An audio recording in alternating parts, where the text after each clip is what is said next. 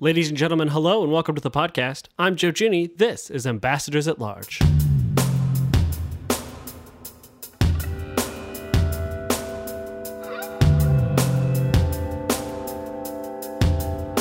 So, today we have a very serious question, which is North Korea funny? And it raises it's an interesting, it's kind of a stupid question, but it raises a really interesting issue, which is, can you make fun of a totalitarian regime's bombast, even while knowing that totalitarian regime is a totalitarian regime that does terrible things to its people? So I'm delighted to introduce, once again, two of my good friends who, along with me, were journalists at UN headquarters for several years, and encountered the North Korean delegation firsthand and had to deal with North Korea issues and have plenty of stories therein. Once again, Julia Granovet and Dan Hernandez, welcome once again to the podcast. Thanks, Joe. Hey, friends. Good to be back. So we just spent... Sometimes it's hard to set up a phone call where we're all talking to each other on in different continents, and we just spent about an hour doing so. So I'm sure that you both will be delighted to know that North Korea has invented a hangover-free alcohol. This is from the Pyongyang Times.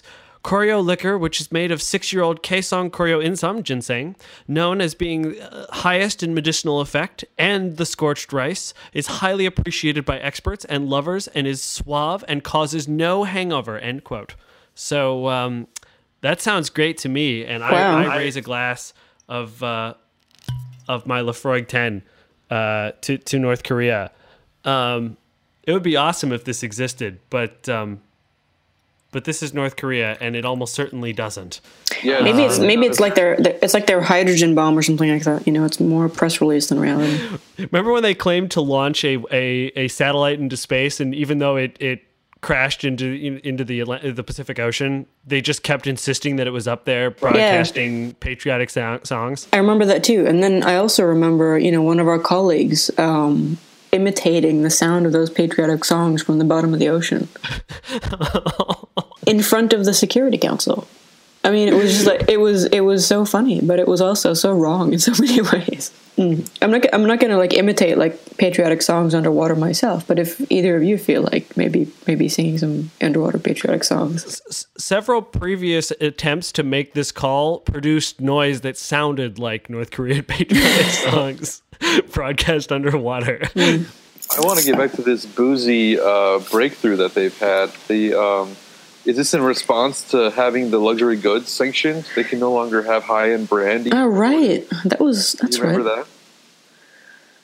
Joe, I think you remember this better than the rest of us. I mean, I was there for the tap dancing debacle, but I think the high-end liquors was before my time. Well, there was a really big question as to whether or not they would be able to import cognac, which is pretty critical to the regime's survival. Like they can't. Like that's so that was a really big issue, and it was also a major source of income for the makers of cognac because really, especially under Kim Jong-il's days, they really imported a lot of the stuff.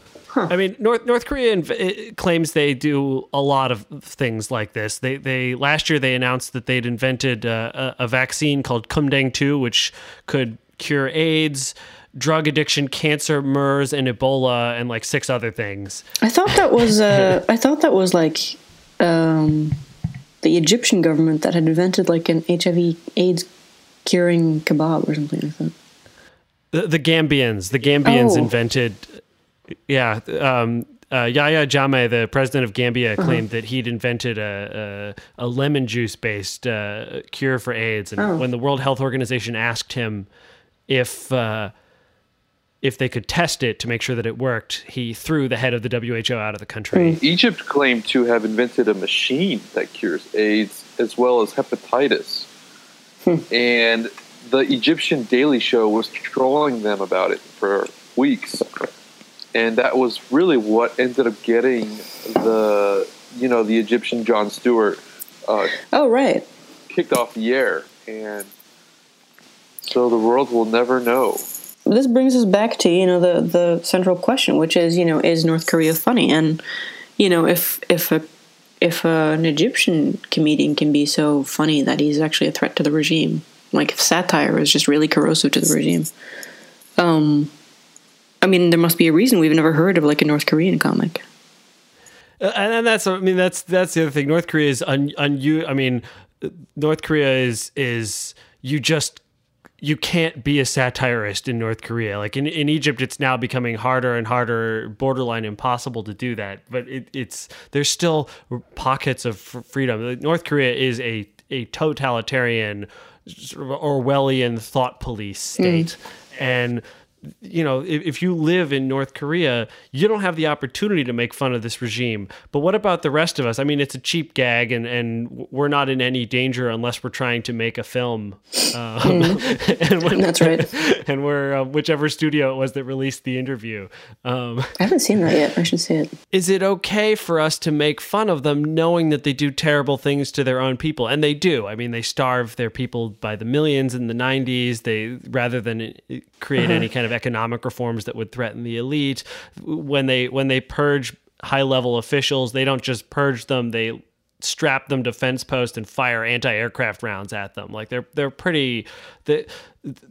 an awful regime. Yes, but here's my carefully hoarded point. I would say yes, it is totally okay to make fun of North Korea because Charlie Chaplin made fun of Hitler.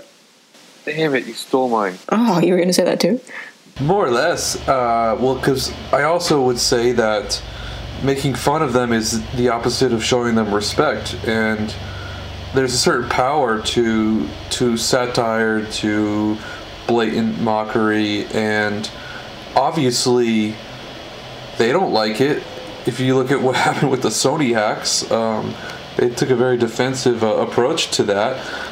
They freaked out at the UN every time there was some sort of reference to their to them being anything less than the only Korea and all of that. So yeah, I'd say it's okay. It can be a bit ghastly at times to the way people enjoy the creepy propaganda culture. People like kind of giggle, like it's so crazy the way they just pretend this and that, but then beneath that people are like, oh, and then they deprive people of food and freedom, and it's not as funny. Yeah, I draw the line at like famine jokes. Like that's not good humor. But like making fun of the actual propaganda itself, which is patently ridiculous. Like North Korea, this alcohol is not hangover free. There is no such thing. Heaven knows Lafroig 10, which I'm sipping at now, is not hangover free. I've learned this myself in present company, actually. Yeah. But and Kumdang 2 does not cure AIDS. I'm sorry, it just doesn't. But they say that it does, and it's a tactic of regime control to force everyone to repeat it. But do they know that they're funny? No, I don't know. I mean, speaking of, as a Norwegian, I'm going to, question basically ethnic jokes and, like, funniness, because I personally don't find Norwegians hilarious. I mean, there's nothing, like, inherently hilarious about being Norwegian or, like, the Norwegian way of wearing sweaters and stuff like that. But just the other day, I was reading a New York Times article about the fact that Norway finally has a new ambassador. After something like 2 or 3 years without an ambassador. And even the New York Times, the New York Times spent the whole article just making fun of Norwegians just simply for being hilarious. There was just something so inherently funny about Norwegians that, personally, I can't really see what it is. Can you give me an example? No, it was just about how, there's no problems in Norway. Oh, all Norwegians do is wear sweaters, The thing about the campfire obsession is pretty funny. Like when the most popular show in Norway was the one where the guy is like tending a fire. Slow TV. Slow TV. Well, that is funny. Yeah. But I think Norwegians know it's funny too. But here's the thing though, is that we don't really generally know that we're funny. We don't. When we walk around wearing sweaters, we don't know that that's funny to Americans. I don't think that Korea has like a concept of funny government or funny, even a culture of comedy, That's why people have to like smuggle sitcoms from South Korea to get their laughs. I mean, yeah, the state does have like propaganda comedy shows, but they're so bad that like no one watches them. They're just not funny at all because it's. I mean, that's the thing is like. Have you seen them? Reliable sources tell me they suck. I don't speak Korean, so I can't really. And that's the other thing. I mean, it's not really a Korea thing. This is a North Korea thing. Like the South Koreans don't. It's a totally different dynamic. It's it's a democratic state, and it's very different. It's specifically the outrageousness of the propaganda in the North. And it's not just the North Korea thing. I mean, we can make fun of, the government of Turkmenistan too, because they also have a sort of cult of personality where their leader wins the stock they're car asking race. for it. They have a gold. Yeah. They have like a golden statue of Gurbanguly Berdimuhamedov. No. Yeah. Right? Yeah, that was pretty close. Right. Give or take a syllable or two. What's his real name? It was actually his predecessor, Niyazov, had a golden statue that rotated, so his face always faced the sun. Exactly. That was what I was going for. All the months after his relatives. I mean, that's just asking for it. That's like way beyond a sweater. I mean, that's just like, it's beyond funny. So I now one question I have is, does the regime? I mean, there is this thing that I like to call the Idi Amin effect, where a regime will make itself ridiculous to undermine how terrible it is in the international media. So Idi Amin would play up all these eccentric claims about him, his claim, cannibalism and just, conqueror of the British Empire was part of his, master of the lords and fishes was part of his title.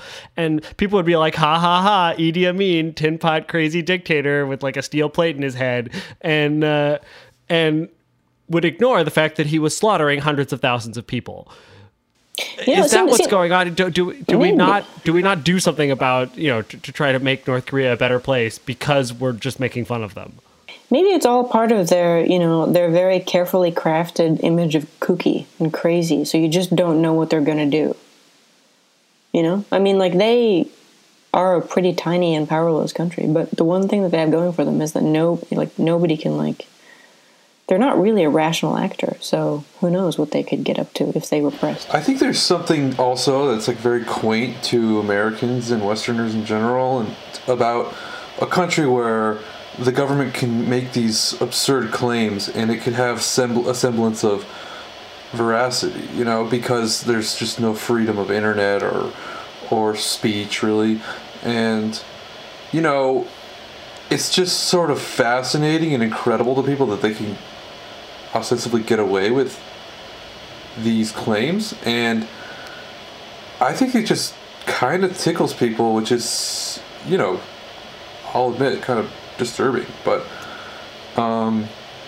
that's a factor. I mean, I actually saw an interview with Seth Rogen during the press for what's it called? The interview, the North Korean movie, and he's unabashed pothead, and they're like, so you know a lot about North Korea? And he's like, oh, I've always been obsessed with it, I've always been fascinated.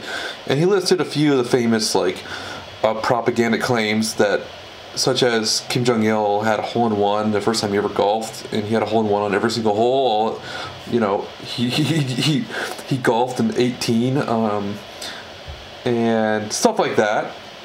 So I don't know. I don't know what my initial point was. Just that, even a comedian who doesn't really care about, foreign affairs is sort of fascinated by this country and the situation. And, I mean, he went pretty hard at them, and I thought it was a pretty hilarious movie myself. How did you feel about their decision to, spoiler alert, by the way, if anyone's going to see it. I am totally going to see it, but go ahead. To off Kim Jong-un at the end, because I've thought about this a lot, and I'm not entirely comfortable. I mean, I'm actually quite comfortable making fun of this regime, and I think that it does some good to. It's not exactly like speaking truth to power. There's no courage in me making North Korea jokes on this podcast, but it does highlight how absurd this degree of governmental control is, and it's kind of like from Harry Potter, the thing that finally defeats a boggart is laughter. they're just not taken as a serious actor in the international community, apart from a security perspective. But I'm not entirely comfortable with the normalization of the idea that we could just off somebody else's leader. Like when I was growing up, I watched both of the Hot Shots movies, and I watched the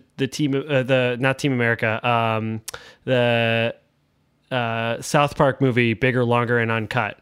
And combined in those three movies, Saddam Hussein dies 4 times, because he dies twice in South Park, and he dies in both of the Hot Shots movies. And that, I think, for a lot of Americans, that sort of like offing of Saddam casually on camera normalized his eventual execution in 2006. But nobody ever made a movie, where they like fake assassinated Osama bin Laden before it actually happened. There was a movie that had George W. Bush fake assassinated. It was a TV movie. I remember that. I remember that, and that was a big deal. Nobody yet has mentioned the ultimate assassination scene in a film, which was when Hans Blix got eaten by guppies. What? Actually, no. Hans there. Blix's tiny figure, his tiny puppet, got eaten by like tiny sharks or something. In Team America, Yes. World Police, Yes. Kim Jong-il has him fed to the fishes, quite literally. Don't tell me you haven't seen this. Is this from Team America? Yeah, I've seen it. I don't remember it very well, though. Good. Well, it's hilarious because he just ends up in the Shark Tank with his tiny little briefcase. And fundamentally, this actually leads to my biggest defense of making fun of North Korea, which is that all things are kind of funny if you look at them in the right light. To some extent, like making fun of the UN for its bureaucracy. Like prior to that, Hans Blix announces that if he's not allowed to see North Korea's weapons of mass destruction, he will be very angry, and he will write a letter to North Korea telling North Korea how angry he is. And it's a very funny scene. And then, of course, he's fed to the fishes. But it's funny because it actually captures a fundamental truth of like the limitations of the UN. Because when North Korea violated the UN sanctions resolutions, the Security Council did exactly that. They were like, "Hey, we intercepted this arms shipment going to Iran. What's the deal?" And the North Koreans freaked out just like they did in the movie. They were like, "Security Council statement? We will do a nuclear test." They detonated a nuclear weapon in response to this. It was just like a letter from the UN Security Council being like, "So we intercepted these weapons. Care to explain yourself?" North Korea's like, it's like that. That movie captured a truth about the way the world actually works, and I think make it like just looking at North Korea's propaganda, understanding what it is, understanding how terrible this regime is, but also understanding how ridiculous it is, I think helps give us sanity in an insane world. So that's my defense of making fun of the North Korean regime, even while they do terrible things to their own people. I endorse it. I think we're all in agreement here. Victory. North Korea is funny. Okay.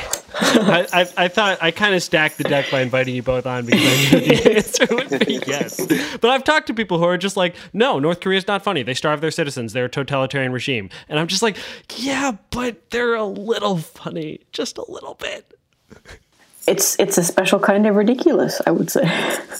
Dan Hernandez and Julia Granovet, thank you so much for coming on the podcast. We spent about 3 times as long trying to get on this podcast as we spent actually podcasting, but I thought this was an important topic.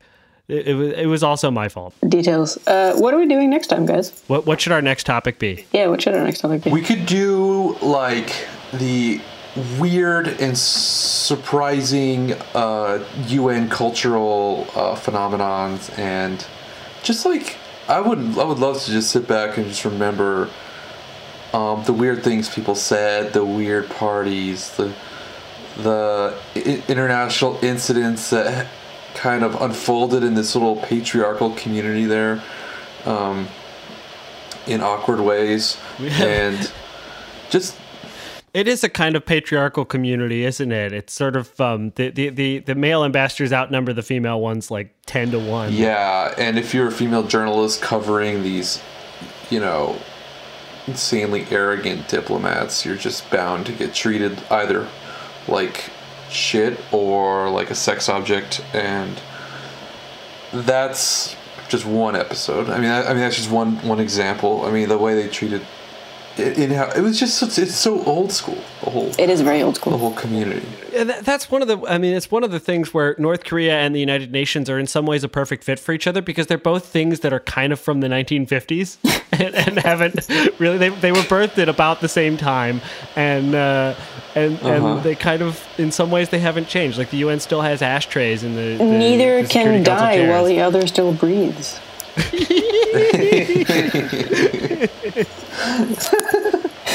I think North Korea could go. Okay. But then the UN would have absolutely nothing to do. Yeah, it would be terrible. And that's another. Japan would quit donating, and they would have no purpose. Exactly, and Japan would realize that they would never get a permanent seat on the Security Council if North Korea. If North Korea didn't exist, Japan wouldn't need a permanent seat on the Security Council because that's their only major. I should just stop. We should like the more we talk, the more damaged all of our potential political careers will be. Well, I believe that ship has sailed, but Yeah.